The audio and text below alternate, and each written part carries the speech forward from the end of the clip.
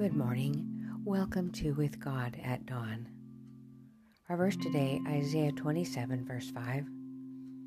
Or let him take hold of my strength, that he may make peace with me, and he shall make peace with me. Enoch was a man of strong and highly cultivated mind and extensive knowledge. He was honored with special revelations from God, yet, being in constant communion with heaven, with a sense of the divine greatness and perfection ever before him, he was one of the humblest of men. The closer the connection with God, the deeper was the sense of his own weakness and imperfection. Distressed by the increasing wickedness of the ungodly, and fearing that their infidelity might lessen his reverence for God, Enoch avoided constant association with them and spent much time in solitude, giving himself to meditation and prayer. Thus he waited before the Lord, seeking a clearer knowledge of his will, that he might perform it. To him, prayer was as the breath of the soul. He lived in the very atmosphere of heaven.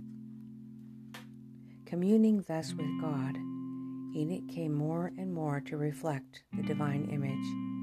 His face was radiant with a holy light, even the light that shineth from the face of Jesus.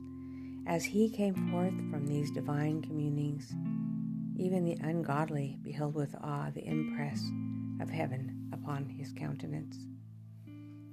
Whoever, under the reproof of God, will humble the soul with confession and repentance, as did David, may be sure that there is hope for him. Whoever will in faith accept God's promises will find pardon. The Lord will never cast away one truly repentant soul. He has given this promise: let him take hold of my strength, and he shall make peace with me. The promise this morning is Psalm 72, verse 3. The mountain will bring peace to the people, and the little hills by righteousness. In this promise, it is righteousness that brings peace. The title of our reading is Take Hold of God's Strength. And I believe by taking hold of God's strength, we are made righteous. Maybe the process of taking hold of his strength is similar to putting on Christ's righteousness, and his righteousness is his strength.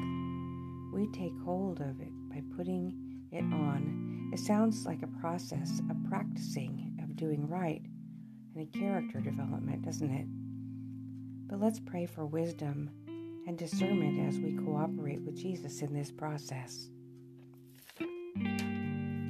Dear Father in heaven, by faith in Jesus, we take hold of your strength. We trust your word that you are doing this work in us. For this one who is listening, I pray for a deep resting trust in your ability to save.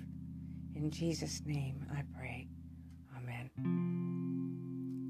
Please join us tomorrow morning again for a few more minutes of meditation and prayer and promises.